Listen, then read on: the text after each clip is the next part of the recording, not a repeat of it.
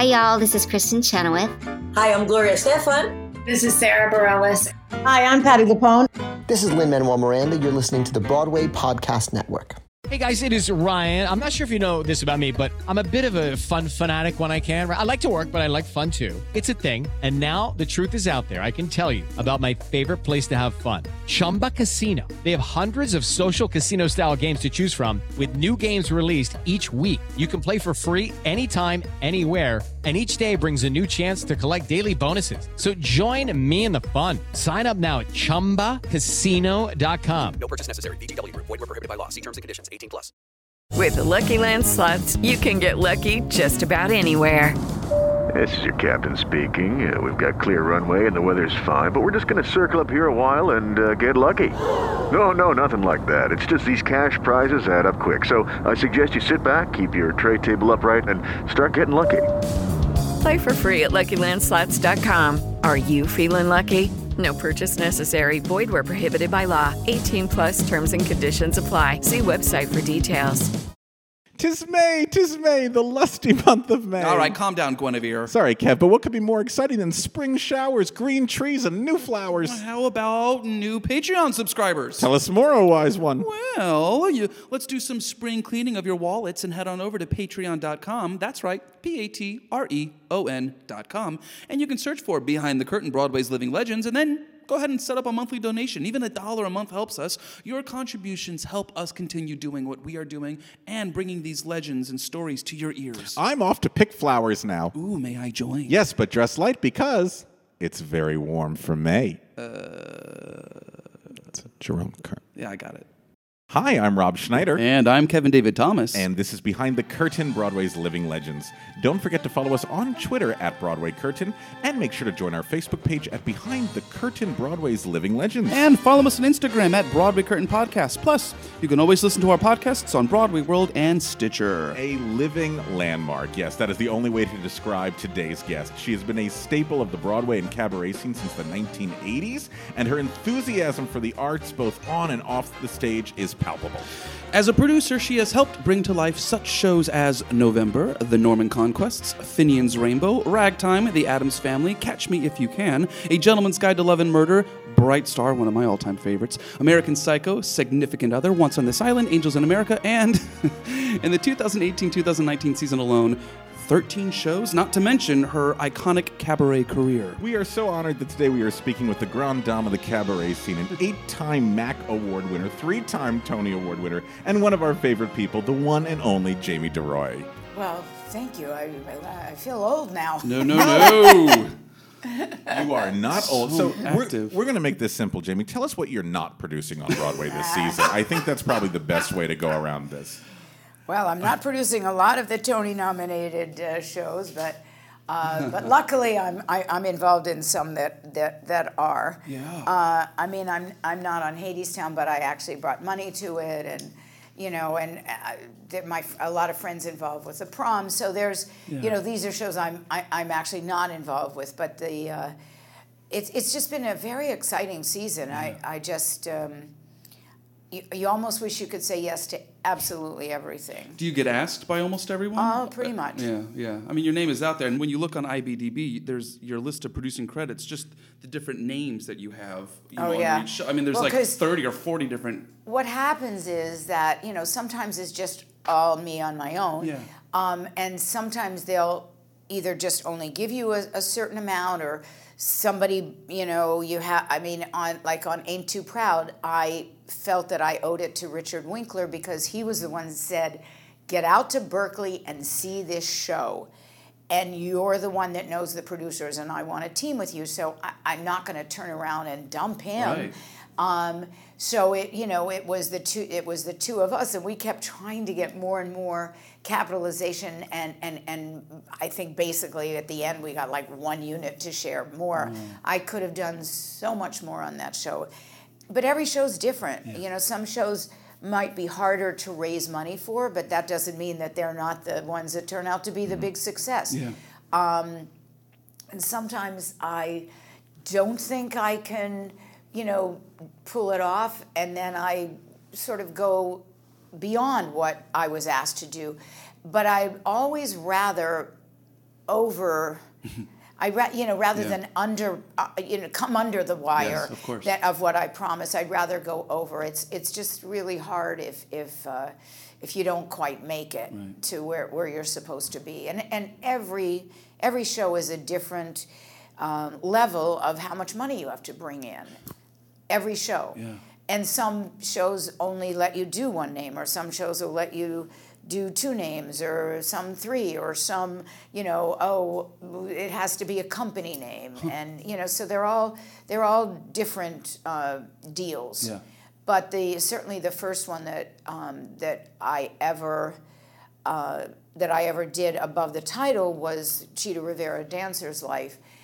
I was involved before that on Broadway with Say Goodnight, Gracie, but I was really only an associate producer. I didn't really raise money for that. So what is the definition of associate producer for the I don't listener know. who doesn't know? To be honest, I honestly, in this case, I didn't raise any money. I wasn't asked to raise any money.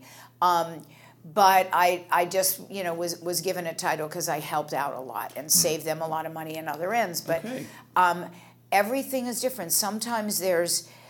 when you look at a title page and it'll say all these people on top and then it'll say in association with, you would think that those people would be considered associate producers. Sometimes they are, sometimes they aren't. Sometimes your title is co-producer and sometimes your title is producer.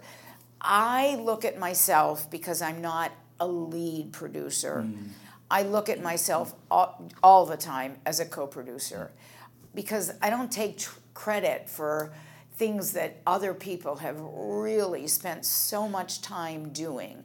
I mean, if a musical by Barry Kleinbort and Joseph Thalken, by the title of Was, ever comes into being, which I keep kind of trying for, but I haven't, given up my life to devote all my time to it, then I would become a lead producer on that, because I've been involved over the years for a long time, and I have, a real vested interest and also a connection to the writers. But in most of these cases, they come to me, the project is in place, and they're pretty much asking me to raise money. Now, things that I do like at primary stages, when I team with them, I'm still in association with, it's brought to you, by however they decide to word it. Like Little Women, I'm doing, which is their next project, and it's directed by Sarna Lapine, who I worked with when we did Sunday in the Park with George on Broadway, and she did a beautiful job of that revival, and written by Kate Hamill, and I was involved with Kate in Pride and Prejudice last season at primary stages. So. But again, it's a done deal, and I just, try to bring more money to the table, or try to bring more marriages of business marriages to, so, but because I guess I get involved in a lot of things, I wouldn't want to be the lead on something, because I just don't think I could give it the time that it deserves, and I don't want to not, give everything to some and as it is, I'm tired. I need some sleep. It seems like your phone must be ringing constantly, because everybody knows who you can. If I need to raise money, who are you going to call? Jamie DeRoy. I mean, she seems to be the one that knows all the people. Well, there's a lot of other people out there too, but I mean, I'm certainly one of them, and I get involved in off Broadway and Broadway. Although I have to say, for the most part, off Broadway's harder. Why is that? I don't know. You would think it shouldn't be, just because they're smaller budgets, and I mean, look, some of the most successful shows in history have been off Broadway, like the Fantastics and Stomp. Right. Still going. It's still going, yeah. But those, also started many years ago, and it was just a different mold. I don't know why it's so hard, and it's like everybody that is successful off Broadway, then everybody wants to move to Broadway, but not every off Broadway show is a real Broadway show. I mean, last year's Fiddler on the Roof in Yiddish that started at the Museum of Jewish, heritage, was moved off-Broadway. And that's a hard space, but it's doing quite well at Stage 42. And it looks like maybe we'll be the ones that break the jinx of that theater, because I always feel it's kind of got that. Yeah. But it's such a beautiful show. It would have been really ridiculously expensive to move it to a Broadway house, even to a small Broadway house. But if you could, then it would have been a Tony nominee, because then it would have made the third in the category, you know. But doesn't guarantee it winning. It doesn't guarantee it's making its money back. So it's just always hard. It's always hard to know. But I mean, certainly in an off-Broadway field, I am so proud of that. And the fact that Hal Luftig and Jana Robbins brought that, and with Joel Grey, and it's really successful. And it almost feels like a Broadway show, but it's not. Yeah. And it's because it's, that theater is $4.99, and you have to be 500 or over to be on Broadway and in the grid and all these things, It's like the Lehman trilogy. Oh my God, what a gorgeous production that was at the Armory. But the Armory is not considered a Broadway house, so it can't compete in the Tonys. But hopefully we'll bring it back, and hopefully I'll get to be involved. Boy, it was really well liked, too. Oh my goodness. It was an event. What attracts you to a project? It's really hard to say, because obviously I have very eclectic taste. Yes, I was going to say. I mean, there's no one thing. I've done a bunch of one-person shows, like John Leguizamo and Latin History. I always loved him. I loved Mike Birbiglia from this time I first saw him off-Broadway in Sleepwalk with Me. Turn Me Loose was not a one-person show, but it felt like one, and Joe Morton playing. I loved that one. It was, and it still maybe one day will move to Broadway. Who knows? I mean, he plays Dick Gregory. It's. I don't think it will never not be timely. I think so too. But and then there's whimsical things, and there's serious, really serious things. One of the most beautiful things I felt that I was ever involved with was Coram Boy. You couldn't get a ticket to Coram Boy in London. And when I went to the invited dress, and it was so moving. I just sat there. The play made me cry, and at the time, I would say that was the most expensive play done on Broadway at that time, and it probably would have had a better life if it had been done like at Lincoln Center. Sure. And certainly, maybe not at the same year that Coast of Utopia was on, but I just felt like this is probably the most important piece of theater that I'll ever be involved with. But anyway, I mean, there's just things that are across the board. You follow your heart as much as what will be financially successful as well. Yeah, I would seems. say that. I mean, Angels in America was just a beautiful piece of theater. I knew it was going to be hard, to make money on it. Right. But it was just so magnificently done and so important. And I mean, when I did Thurgood, which was Lawrence Fishburne, which another one-person show, and years ago, David Susskind told me in this little brush that I had with him that the hardest thing to do on Broadway is a one-person show. And I'm trying to remember the name of the show that I had seen that he produced that was it was about John Aubrey, and it was starring Roy Dotrice, and it was a magnificent piece. He never left the stage, including at the intermission. He played. It was an older man. He was telling stories, and he's sitting in a chair, and he just sort of dozes off like an old man might do. And the audience, half of them wouldn't even leave the theater because they just watched him.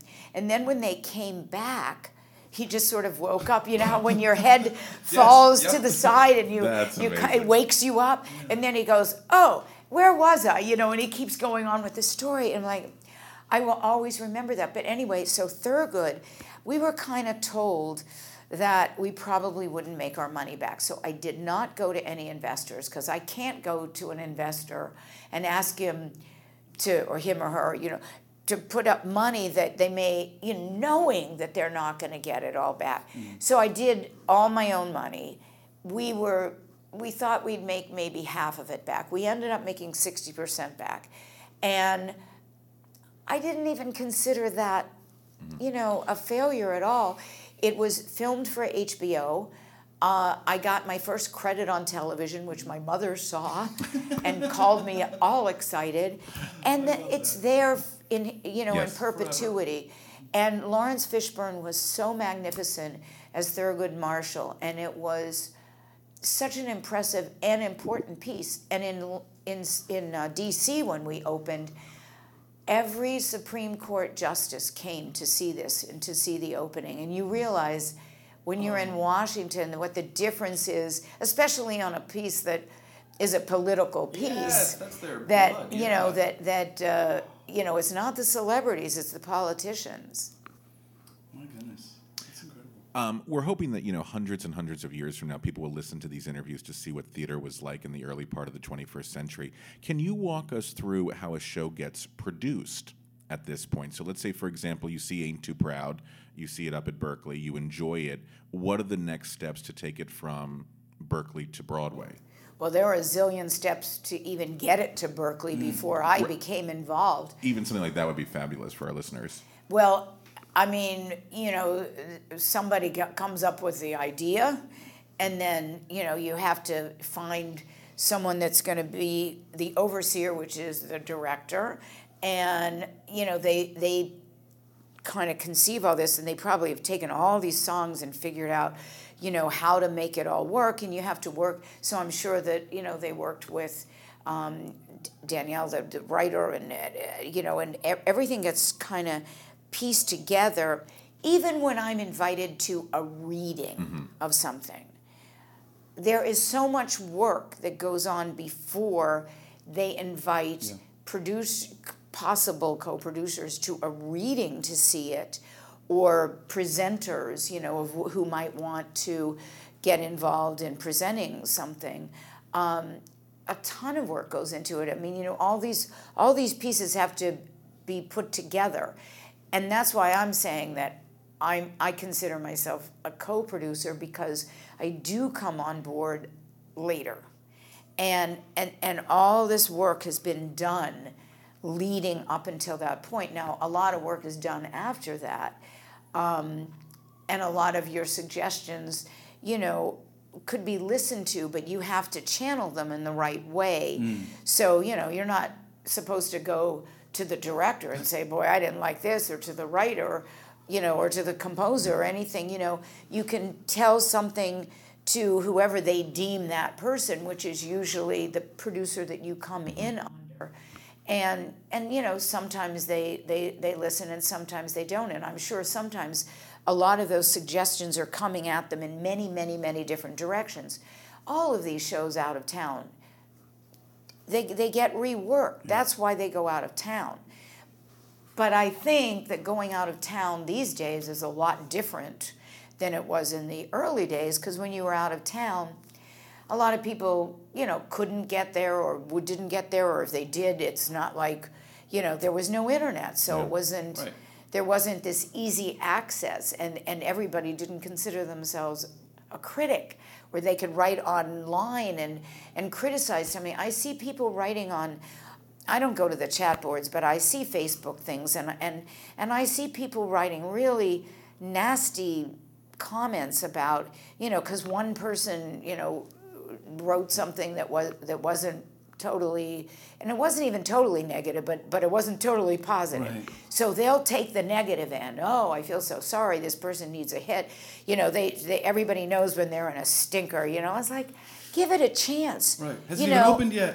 Yeah. And it's like, wow. And then this very same show that they're putting down gets nominated, for a Tony. Look, all of us have been wrong about projects on both sides. Yeah. We've been wrong about thinking that something is going to be the big hit.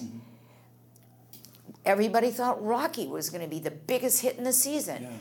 or Baby It's You. I mean, there have been a lot of shows that people have hung their everything on, and then it falls apart.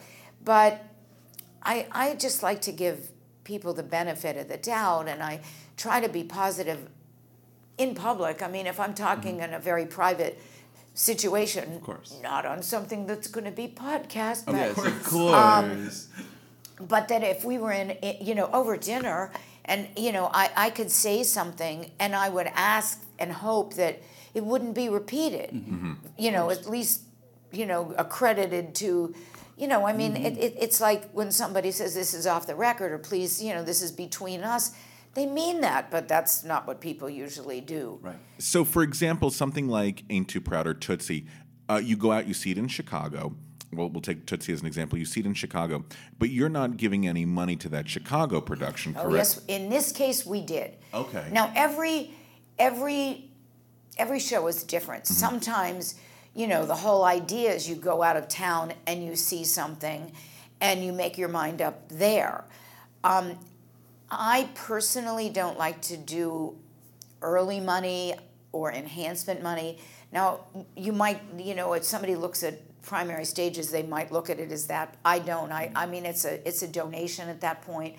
I don't have a vested interest. Enhancement or early money, you're getting usually a better deal on your money than you do that if you come in a little later. The projects or enhancement, for those of you who don't maybe know, is when you do workshops and readings and you're helping develop the piece from an earlier stage. Is that correct? Right. Would you say? Yeah. And the good news about that is that they'll make a deal with you like what they refer to as 1-for-1, which means that when you break even, the producers then split the profits with the investors. So it becomes 50-50. And out of their 50%, they'll give you a percentage. So if you're getting a 1-for-1, you're getting their 50%.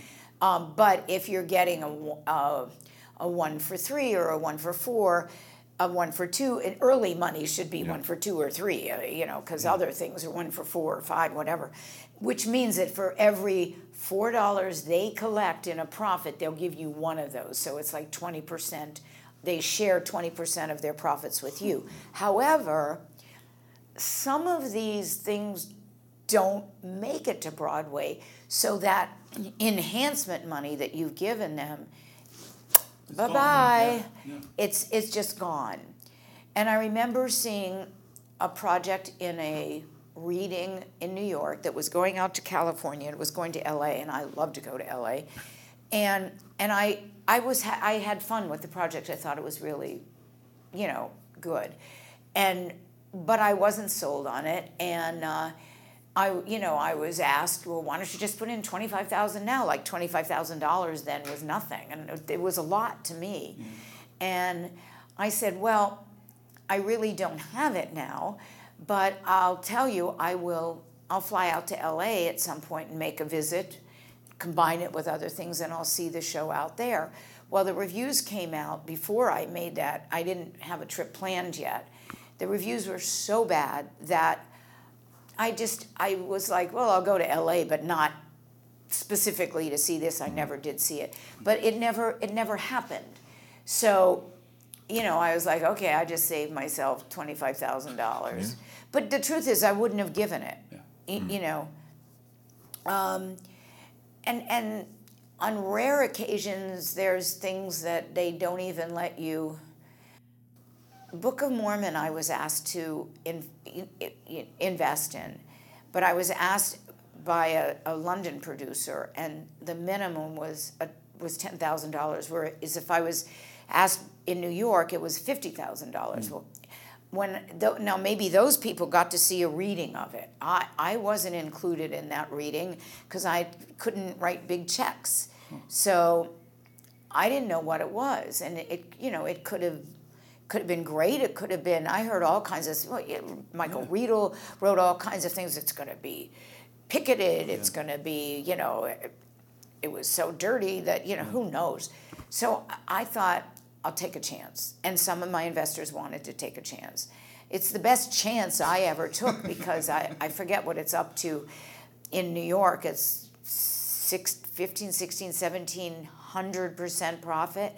I mean, it's major. And then there were all these tours too. And that's the kind of show that's like helping fund other shows for me. Right, sure. I mean, and that's why, for many reasons, I want things to be profitable because I keep putting money back into other things. So I need things. If everything loses, hello, I'm not going to be able to do this, or I wouldn't be able to go to somebody and ask them in good conscience to put something in. I would never ask somebody to put money into something that, one, I haven't done myself, and two, that I didn't have faith in. But at the same time, you have to face the reality that when you write the check, you might be saying goodbye to that money. Right. You have to. It's like that's gambling. why it's like what? Gambling. Exactly. In a way. It's a different kind of gamble. High risk, high yield. Yeah. Is there an art to asking for money? Well, if there is, I haven't figured it out yet. Best answer. I mean, I wish I knew what there was this magic way. And sometimes I just mention something to somebody and it excites them. Listen, I offered Book of Mormon to a lot of people that turned me down. And then there was one of my friends who said, "Why didn't you ask me? I would have done that." And I was like, well, first of all, you weren't in a position, because of being accredited investors and all that kind of stuff. But second of all, I wish I had asked you because you probably would have said no. Yeah. And then I could say, well, okay, but I did, and you turned me down. But to be said, why didn't you ask me? Well, or you ask somebody and they turn you down on everything, and then you get to a point where maybe that's not the person I'm going to go to first, especially if you only have limited things to offer, which was certainly the case on Ain't Too Proud. And my brother hadn't invested with me since he wanted to do Nice Work If You Can Get It, because he had a crush on Kelly O'Hara. Yeah. And but what happened was he lives not far from Berkeley. He lives out in Marin County. So I made a plan to just go visit him and take a friend with me, and that we would drive to Berkeley and see this show. I never thought that I didn't push my brother because I just didn't. They were like, we don't like the K1s. There's too much paperwork. So I never pushed it. And then I got a call saying that they wanted to do it. And then my other friend that I went with wanted to do it. And then all these other friends are calling me, can you get me in? And I'm giving investors away because I couldn't get enough on my own. But yeah, to me, there's no art. We're in the midst of Tony season right now, and you have so many shows that are in this season and shows that are competing against each other. Is that correct? Yeah. So how do you? I don't want to say vote. Do you pick up? How do you vote or promote? Actually, how do you come up with a campaign strategy for these shows? Well, I don't come up with a campaign strategy, really. They do. They all do with the ad agency and the marketing agency. I mean, I couldn't ever take credit for anything like that. I don't go into a season saying, oh, I'm going to cover myself and get a bunch of plays and a bunch of this and a bunch of that. Because if I did, I would have, gotten behind. There were only 2 revivals this season, Kiss Me Kate, which is Roundabout, and Oklahoma, so both of them are going to be nominated no matter what. And if that was my modus operandi, I would have been in Oklahoma. I just felt at that point I had so many things that I just couldn't raise money for another thing. But I'm not a Tony voter this year. I got all my papers together and I missed the deadline. It was too late. So I guess I am active in Outer Critics Circle and Drama Desk. But it's hard to know when you have your babies. It's like having to choose your favorite child.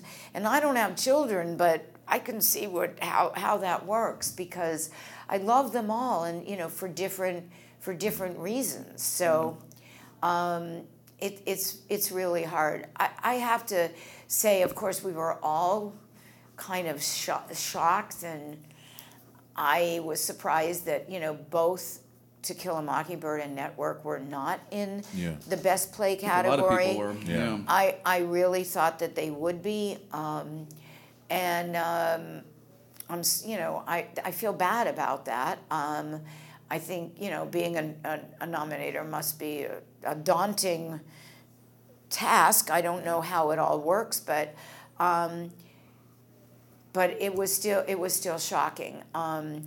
But we have to be grateful for what we have, and Absolutely. I Ain't Too Proud, I think, is absolutely beautiful. I love Tootsie. I think it's one of the funniest musicals that I've ever witnessed.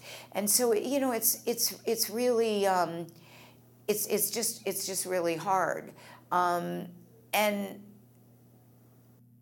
Be More Chill, I didn't really expect that it would get Best Musical, but I was very happy for Joe Iconis, because I think he's so talented. And Beetlejuice is another one that's totally fun. Yeah. But you just never know what they are going to choose. Mm-hmm. I was so thrilled that in the Best Play category, that the Waverly Gallery was remembered. Yes, indeed. Because I think it's a beautiful play. I remember seeing it off-Broadway originally, and it was Eileen Heckert, and I remember her being amazing. But I thought this was Elaine May's incredible and best work, but of course she hadn't been on Broadway in 50 years, and we're not going to see her on Broadway again, I'm sure. She's not going to tackle another role. So I would love to see her, walk away this year. But again, you're surprised that Glenda Jackson didn't get it, and that King Lear wasn't nominated. So it's really hard. And for best play, I was involved with Lifespan of a Fact. I liked that play. Me too. And I thought that cast, was wonderful. So it's really tough. And I thought everybody in Gary was amazing. Mm-hmm. And then of course you go, wow, Nathan Lane didn't get a nomination, but maybe they feel he's won before. So I don't know how. I don't know. How they think. But I do know that when I saw The Ferryman, which is nominated, and I made a special, early trip to London. I was going anyway, but I had to go a day earlier just to get The Ferryman in. And so I said to everybody I was going with, let's go a day ahead of time to see this show. And it's a long show, and we were all thinking, I hope we're not so jet lagged that we fall asleep. But nobody did, and everybody loved it. And it's just I think it's a masterpiece. So I have high hopes for The Ferryman. But sometimes you see something out of town, but it doesn't translate in town. That's all, and vice versa. Yeah. You'll take a Tony Award winner from New York, like Memphis. I wasn't involved with Memphis, but it won the Tony here, and it lost everything in London. And there's like no explanation for this, and it's not a new thing either. I mean, I remember when before I was investing or producing, I saw a play there that I loved so much, The Secretary Bird. It was really funny. So when it came here, I laughed my head off, died. When Loot first opened here, it was a bomb. Yeah. Then it went to a not-for-profit many years later. But when I first saw it, it closed in a matter of days, and I thought it was hysterical. Yeah. So there's just no rhyme or reason. There's no rhyme, There's just a different sensibility. And sometimes timing has everything to do with it. Maybe sometimes before, it's before its time. Yeah. But as time has gone on, you've produced so many shows, you have a very strong barometer, I'm assuming, of what will be effective and what won't be effective. Yeah, but that doesn't mean I'm not wrong sometimes. Yeah. I'm often wrong on both sides of the fence. Can you give us an example of one time where you thought this was going to be a big old-fashioned big hit, and then it just didn't pan out the way you were hoping? Or vice versa, where you invested and you thought, this will be fine, and then Well, away there's my money things and then- that when I did Vanya and Sonia and Masha and Spike, everybody said, "Are you kidding?" They went through their audience at Lincoln Center, but I thought it was hysterical, and I know and love Christopher Durang, and I just wanted to see it, get moved to Broadway, so I got behind that. Did I think it was a Tony Award winner when I got involved? Hell no. Did I think that Gentleman's Guide to Love and Murder was going to win the Tony? No way. I thought it was great fun, and it really was my sensibility, but I think it defied all odds. Yeah. So, I don't know. I mean, I know on the Addams Family, we did not get good reviews, and we were given a piece of paper a little paragraph from 5 shows that had been panned by the New York Times. And the thing they had in common, that they were all running is still running, and they had been given bad reviews. We didn't quite have that run, but we almost recouped on Broadway, and then with the road and licensing. Oh my gosh, it's like one of the most produced musicals in the country. I mean, it's like one of the top 10 of for high school for high musicals. school and Really? colleges. I think it's number 1 this past year. Like, who knew? Wow. Yeah. See, there you go. You could have never know. You just musical did the same thing. You never know. And I where think the regions will do. Be More Chill will be done everywhere. Yeah. Already is. They were smart to license it so soon. Yeah, and I think that people even going into Be More Chill, even if it wasn't, because now there are a lot of young producers on this, but there are older producers and investors in this that just saw that there was going to be a great licensing potential. So, there's an afterlife of all of these shows. And sometimes you think there's going to be an afterlife and there isn't. But when there is, that's the dessert in this, and that's the gift that keeps on giving. And in addition to all the producing you do, you're still performing. Well, not as much, and it gets harder and harder. My memory gets worse and worse, and I don't even take Ambien. But it really does get harder to remember.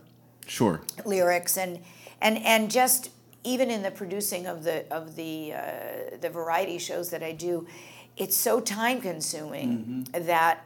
And then there are all these other producing things, so it's just hard to know, where to put the priorities. And I might have misprioritized a while ago, but whatever. And what do you mean by that? Like you had gone a performing career, or more of that, or? Well, I don't know. I mean, you get kind of sucked into this, and it sort of leads you in that way, and. I probably would have pursued more. I have a cable TV show for a lot of years. Yeah, Jamie but DeRoy and Friends. Nobody knows where it is or that it's on. I mean, I have friends that, after all these years, you have a TV show? And somebody comes up to me and said, "Oh, I watch your show." I go, "You're the one." There you go. Somebody came up to me once and said, "Oh, my daughter is such a fan." I went, "I have a fan?" Yeah. Yes, you have fans. Oh my goodness. Oh my gosh, yes you do. Well, we should talk about that. Now we're going to jump all the way back. Where'd you grow up? I grew up in Pittsburgh. And what's kind of funny is you mentioned to me before we got on the air about Harold Prince. When I was a kid, my father had invested through a friend of his first in Pajama Game, and then in Damn Yankees. Yeah. And it was through a friend of Harold Prince, and I always thought it was Harold Prince's roommate. But Harold Prince told me recently that it was that this guy was, his brother was Harold's roommate. I was like, it wasn't even a direct relationship, Jesus. And I said to my father, how did you get, because I think they each put in $1,000. But, in 1954, that was a lot of money. That's money. But they made a lot of money. Oh, yeah. And I said, did you listen to the score? No. Did you read a script? No. Oh, what made you decide to? This was not your thing. And he said, well, we knew of George Abbott, the director. In our mind, he was the star. And I found that so interesting. But what was great for me is when I was a kid, then I got to go to New York, not for the opening, but I was taken to New York. I got taken backstage and got to meet Janice Page and John Raitt and Eddie Foy Jr. And then I was taken again to meet, Gwen Verdon and Damn Yankees. And it was just fabulous. And that's because Harold Prince, made the arrangement. But my father never got into producing or anything. Not after that. I mean, he didn't keep investing in shows after that? Well, funny you should ask about that, because he did have a friend in Pittsburgh whose mother was Mary Kay Frank, and she had a very big success with Tea and Sympathy. And he's like, you don't even know Harold Prince. You know me. My mother's, a big producer. Her next project was a thing called Too Late to Phalarope, which was a play. And it was a play way ahead of its time. And my father did invest in that. And in his mind, it lasted a night. I think I looked it up. I think it ran, 3 nights or something, very brief. So at that point, my mother was like, no more. Yep. So then my father would tell me, I tried to get back on the list for Fiddler on the Roof, and I just couldn't get in. And I told Harold Prince this recently, and he said, I feel so badly that I didn't get somebody in that helped me at the beginning. And I looked at him and I said, well, I wish I knew you then, because I would have made the call and said, please let my father just have anything, a little share. Because as big as, Pajama Game and Damn Yankees were, Fiddler on the Roof was like today's Hamilton. Yeah. Hey, podcast listeners! Are you looking for a place to rehearse in New York City that is clean, spacious, and most importantly, affordable? Come check out Shetler Studios and Theaters, our wonderful host for these podcasts. Shetler is centrally located on West 54th Street between Broadway and 8th Avenue, right in the heart of the theater district. Right in the heart, you'll find music, dance, and acting studios, complemented by 2 black box theaters and 6 presentation venues. The professional facilities, inspired environment, and expert industry staff combine to provide the New York artist with an unparalleled studio experience. Visit their website at shetlerstudios.com. That's SHETLER Studios.com. Shetler Studios and Theaters is our home for recording the legends of Broadway, and we hope that you make it your artistic home too. That's Shetler, SHETLER Studios.com. See you here.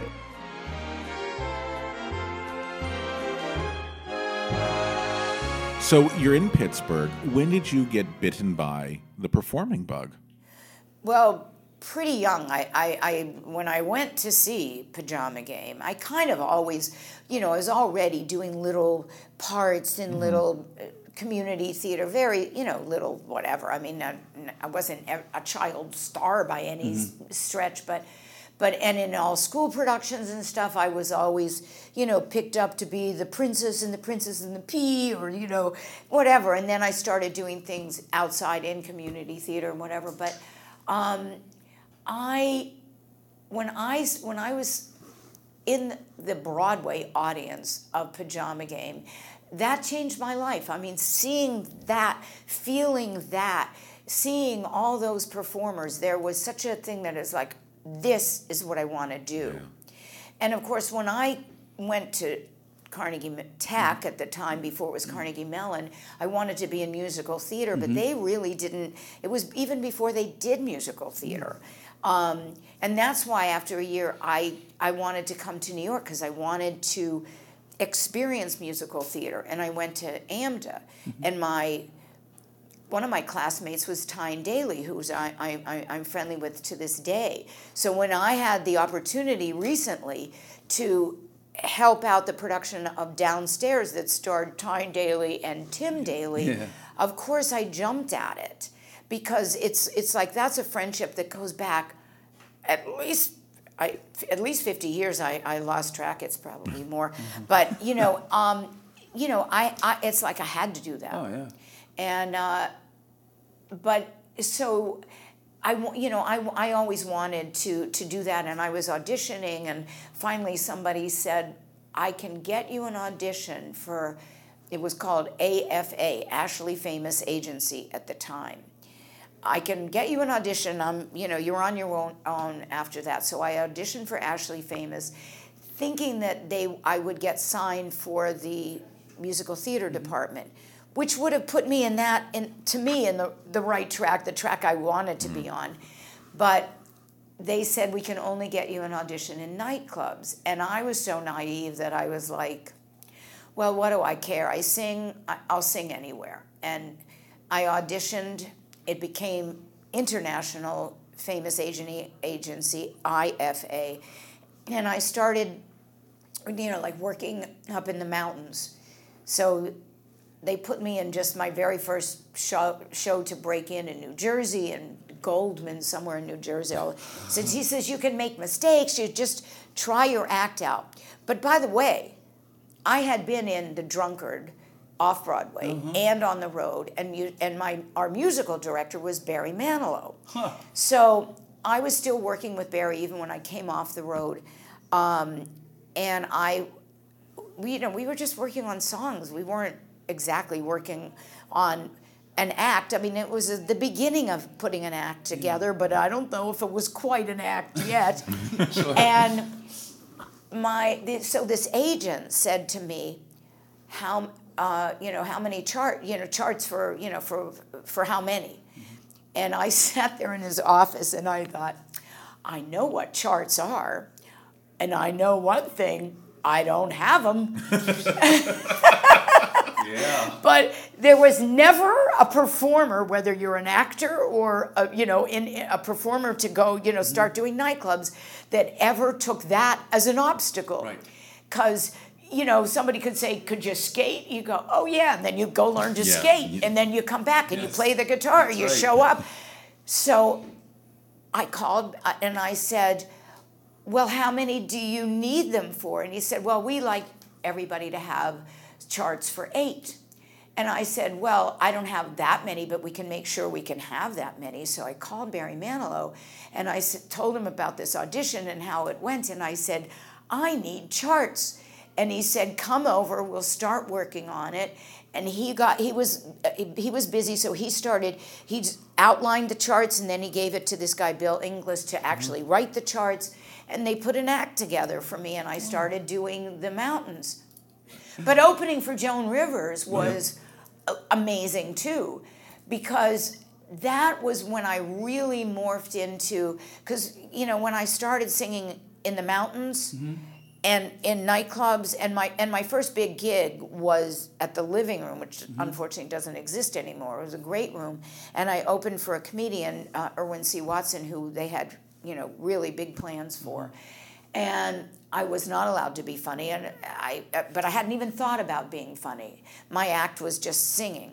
But then when I kind of got married and divorced at one point, and in 1975, after my divorce, and not working all that much during that time, which was several years, I came back to Reno Sweeney. Oh, yes. And I did the showcase there, and I was seen there by Rupert Hitzik, who was Alan King's partner, and by Lee Stevens, who Lee Stevens, and he was at William Morris, and so they encouraged me to go more comedy because I had just gotten divorced, as I mentioned, and my ex-husband's lawyers showed up in the audience, and they didn't mean to heckle me, but they were heckling me. Yeah, they were. They were like talking back to me. And nobody said you're supposed to be talking to the singer in between songs, but they would say things and I would say things back and they were funny. Mm-hmm. So they said, you're really quick on your feet. Did you ever think about going the comedy route? Because, no offense, but there's a lot of singers. Yeah. And there aren't a lot of female comedians. And I hadn't thought about it. I was always kind of naturally funny, but I didn't think I could make a living doing it. And that's what put me on that path. And so I started doing funny songs and doing parodies of songs that I already had charts for. Yeah. And I started doing it in New York. And when I went out to California to supposedly break into television, and I got there for all the strikes, the strike of the actors' strike, and then there was, I guess, it was either writers or directors, and then the threat of the others. I always get confused. I was offered to open for Joan Rivers. Well, I wasn't, I went after it. I won't say I was offered. I pursued it. And it was Irvin Arthur's office that sent Eric Gold to come and see me at the Belly Room, which was upstairs at the Comedy Store, which was a room for female comics. I wasn't a comic really. I had funny songs, and I could be funny talking, but I wasn't a stand-up. Yeah. So Eric said to me after the show, you can open for Joan Rivers, but you're going to have to do straight songs, not comedy songs. And I said, I don't want to go backwards. I want to do what I came out here to do, which is to do funny songs. So if I can't do that, then it's not paying enough money to make me want to go back to singing, straight singing. So he said, well, let me ask. And they came back and they said, yes, you can do that. So the first night, which was at the Improv in LA, and her husband was still alive. And when I saw him walk toward me at the end of the night, I was like, shit, I'm getting fired.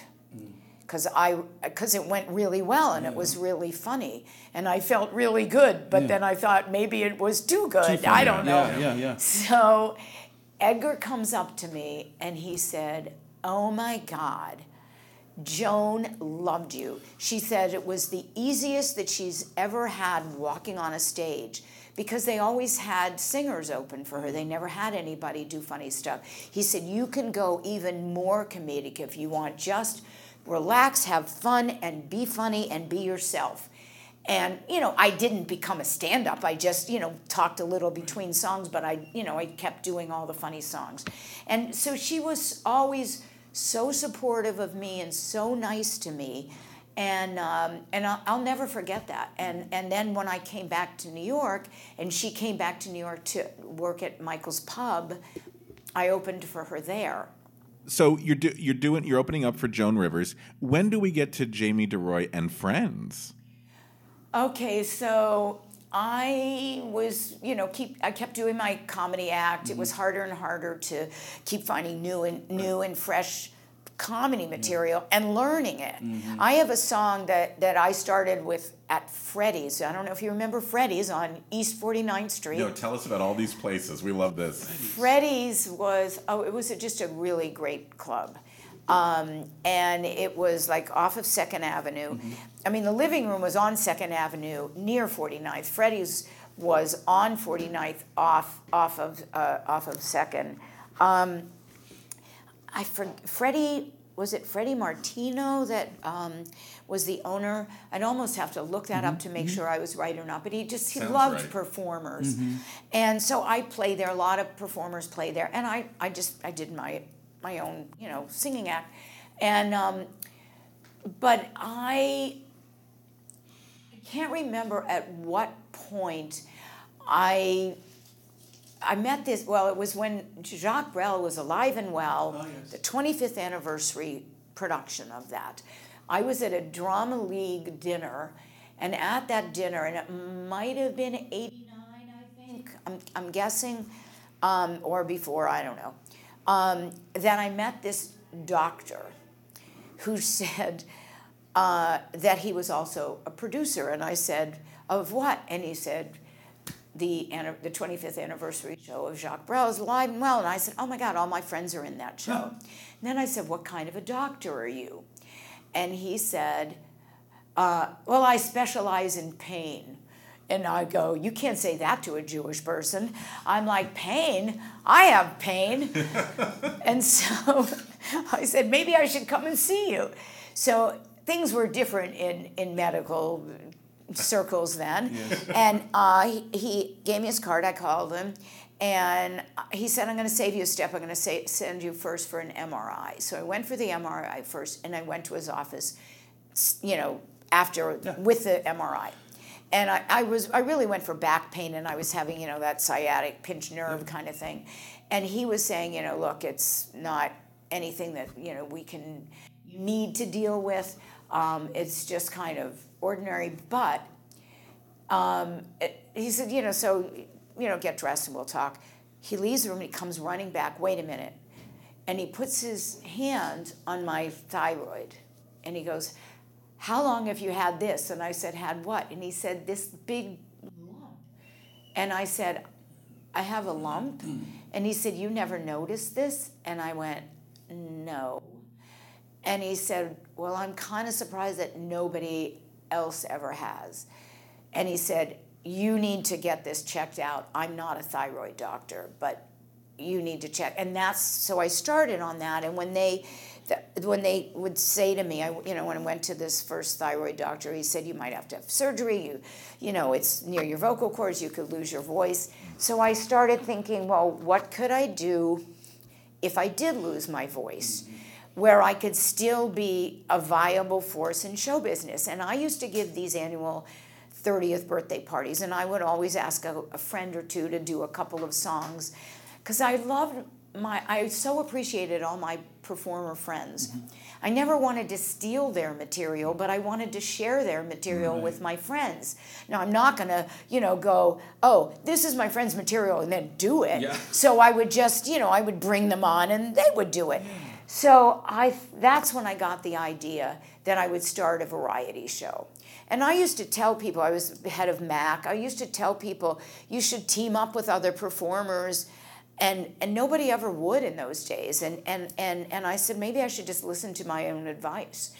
And so I started doing Jamie DeRoy and Friends. And I avoided surgery until I couldn't avoid it anymore. Yeah. But luckily, it was never cancer. I was very lucky. Yeah. I didn't lose my voice. I maybe lost a few high notes and whatnot. I sang kind of close to after my surgery, maybe a little too close to my surgery. I sang one night after, I think it was called Jukebox. It was at the John Houseman, and they did a show where you had to sing songs that were cut from musicals, and they would throw. Yes, a Broadway jukebox. Broadway jukebox. Yeah. So I had a song that was cut from a musical by Charles Strauss, which was the most unlikely Charles Strauss song, from Mayer. And it was How to Talk in New York, and it was you can be a New Yorker too kind of thing. Song. And it was watch where you're going, motherfucker. Mm-hmm. Yeah. Yes. And it's like, watch where you're going, and it's like you can be a New Yorker too. Yeah.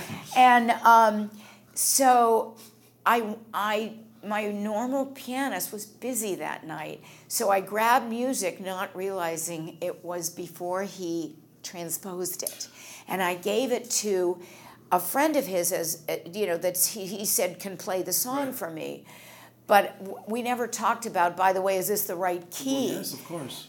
And so it was too high for me, and I panicked when I was like trying to reach for the last note. And it was partly because I wouldn't have sung it even before the surgery in that key. But when I went back for my checkup, there's how's everything? Oh, everything's fine. And the other doctor, not my doctor, but the doctor who works with him, he said, well, I think you went back to singing a little too early. And I said, what do you mean? He said, well, I was there that night that you sang at Broadway Jukebox, and you were having a little trouble with that last note. I was a little worried for you. And I went, you were in the audience? I'm like, what are the chances that your doctor, one of your doctors is in the audience and you're found out? Yes. And then I said, well, in my defense, I hope it's not quite as bad as it sounded, because I found out later I gave him the wrong key. It was the wrong key. Yeah. But nobody knew that. No.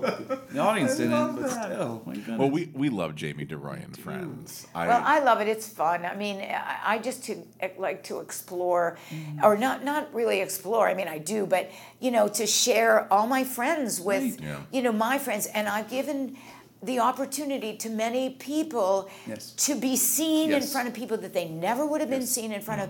Mario Cantone did my show at Caroline's, and he was seen by Ron Delsener and was asked to open for Shirley Bassey at Carnegie Hall. And I was trying to get him to see me for years when I was doing a solo act, could never get him in. But you know what? I didn't resent it. I loved it. Yeah. So there were a lot of things that happen for people. Caroline Rhea, I just happened to be a good luck charm for every time I booked her, she'd get another job. And I said, I'm going to keep booking you because I want you to be a success, and she is. Yeah. So it's always a delight. And I am probably the best audience sitting on the stage watching everybody, because I enjoy, if there was a job as a professional audience, I'd have been excelling at that job. That's really special. And when I first went to the Monkey Bar, which I ultimately ended up working there, there was an act called Crandall and Charles, and they opened for Mel Martin. And I don't know if Denny Curtis was there at the same time, too. No, because it was Marion Page and Crandall and Charles and Mel Martin when I first went. Crandall and Charles came up to me. I was just taken there on a date. And they came up to me after the show and they said, we love your laugh. We're recording a comedy album on Saturday. Would you come? We want to hang a microphone near you. And I went again. But then later on, I end up working there, which was such fun. When did you go from Jamie DeRoy and Friends to Jamie DeRoy producer? Well, I guess in 1990, I started Jamie DeRoy and Friends. I was living still on West 72nd. I started it at Steve McGraw's, which had reopened as Steve McGraw's. They had, it was Paulson's. I played there as Paulson's, just as Jamie, and they had the Forbidden Broadway sign up there, and I said, are you going to take the sign down? And they said, no. And I said, oh, okay. Well, then I'm going to call my show Forbidden Broad, because I do parodies, and they do parodies. So this is like a parody of a parody. Yeah. I don't know if they were too happy with that, but I thought it was good cross-publicity. So I started there when they were reopening, and I came up with the idea, and I went to them, and they loved it. And it was very easy for me, because I would take my bar stools across the street. Everything could be taken right back to my house. Yeah. But in those days, I did it once a week. I don't know how I did it, but I did it once a week, and we had great guests. I mean, Laverne Baker and Mario Cantone and Steve Allen, and it just went on and on. It took off. I should have then gotten my own TV show, and it probably, if I'd worked with the right people to try to help me get it, I would have. I'm not going to name who they were, but they were wrong, and it never happened. Then what happened was, I'm living in the same building as Jeffrey Richards, and he sent me one day to go see the complete works of William Shakespeare Abridged. It was there for one night at Alice Tully Hall. And he just, invited me as a guest. I didn't know there was an ulterior motive, but I went, I laughed, I loved it. He called me the next day and said, how'd you like it? I said, oh my God, it's so clever, so funny. And I, who really am not a Shakespeare fan particularly, I thought it was just a great way to be reintroduced to all the plays, some of which I knew and some of which I did not know. And he said, well, how'd you like to produce it with me? And my friend Richard Gross, and I said, well, what does that mean? And he said, you'd have to raise money. And I said, Jeffrey, I've never raised money in my life. Yeah. And he said, well, why don't you try? And I did, and I found out that I was good at it. My husband at the time, he helped a little bit, but it was going quite well. And he came to me and he said, whatever you have in is in, and you still have your title, but stop raising money because we want the rest of it. We think this is going to be a huge hit, and we want more control. And I said, that's fine with me. I have to get back to work on learning my songs. Yes. Yeah. Fair enough. So that's what started it, That's incredible. And it was downstairs at the West Side Theater, and it was a joy. Oh, yeah. We had an incredible cast that all went on to do wonderful things. Yeah. And it also introduced me to actors that I started having relationships, friendships with. Yeah. Let me rephrase that so it doesn't sound wrong. And I would follow their careers, and all of a sudden you feel like a mother. You're invested. Yes, of course. Yeah. And I feel that way with so many of the people that have been in shows that I've been involved with, even though, there's not this, you're not there, you didn't give them the job.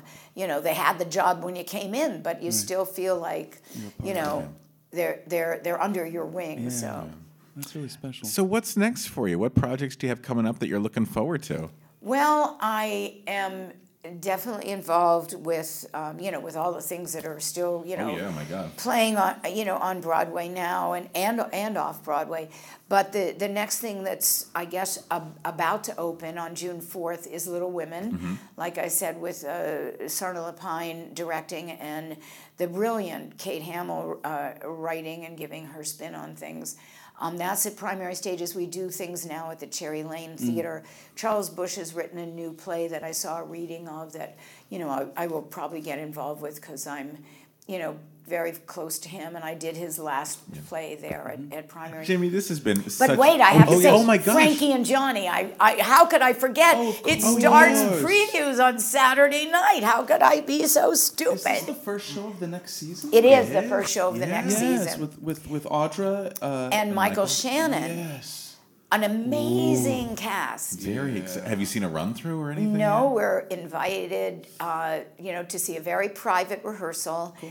And then first preview is Saturday. There's not going to be a public invited dress. So crashers beware, no invited dress.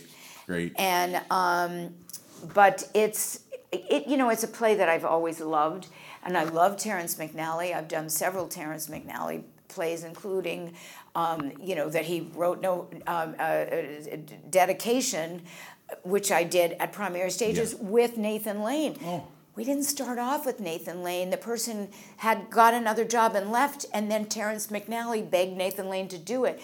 And it was a huge hit because Nathan Lane was in the role. Yes, it's a beautiful play. Yeah. I love this business. I guess it shows because it's just hard to say no, and I hate to say no, but I just, you can't possibly say yes to everything because you get too drawn, but... Yep. We're so thankful for the things you do say yes, because we are able to see such great theater because you're a part of it. It really is so special. Thank you. I think it's in my blood, and I thank you, and I get to meet people like you too. We're so honored. Till next time. Bye, everybody. Bye-bye. Today's episode was recorded at Shetler Studios on 244 West 54th Street. Visit Shetler Studios to book your room today, and you could be as cool as us. That's SHETLER Studios.com. And a big thanks to our sound editor, Daniel Schwartzberg, and social media manager, Bethany Ann Selecki. And friends, don't forget, we want more folks to hear these incredible stories, and that's where you guys can come in and help us out. Yes, in order for people to find out about us, we need lots of ratings on iTunes. The more ratings, the more they'll come up in searches. So head on over to iTunes, search for Behind the Curtain, Broadway's Living Legends, click on our logo, click on ratings and reviews, then write a review and leave us 5 stars and make us feel as special as Eliza Doolittle on Eliza Doolittle Day. Or you can leave us 1 star and make us feel as bad as Annie did in that weird production in Boston where Annie dreamed about being adopted and then ended the show back in the orphanage. True story, Rob was there. I saw it. So head on over to iTunes and make us feel even more special than we already do.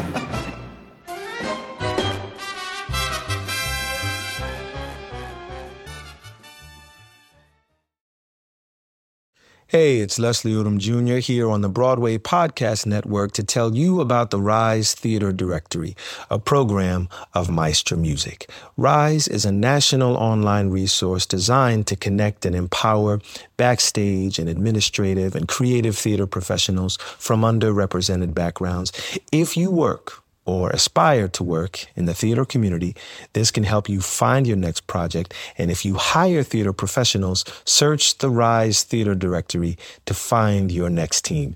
Create your profile now and get more information by visiting risetheater.org. That's theater with an RERISETHEATRE.org, because only together we rise. It's time for today's Lucky Land horoscope with Victoria Cash. Life's gotten mundane, so shake up the daily routine and be adventurous with a trip to Lucky Land. You know what they say, your chance to win starts with a spin. So go to LuckyLandSlots.com to play over 100 social casino-style games for free for your chance to redeem some serious prizes. Get lucky today at LuckyLandSlots.com. Available to players in the U.S., excluding Washington and Michigan. No purchase necessary. VGW Group. Void where prohibited by law. 18+. Terms and conditions apply.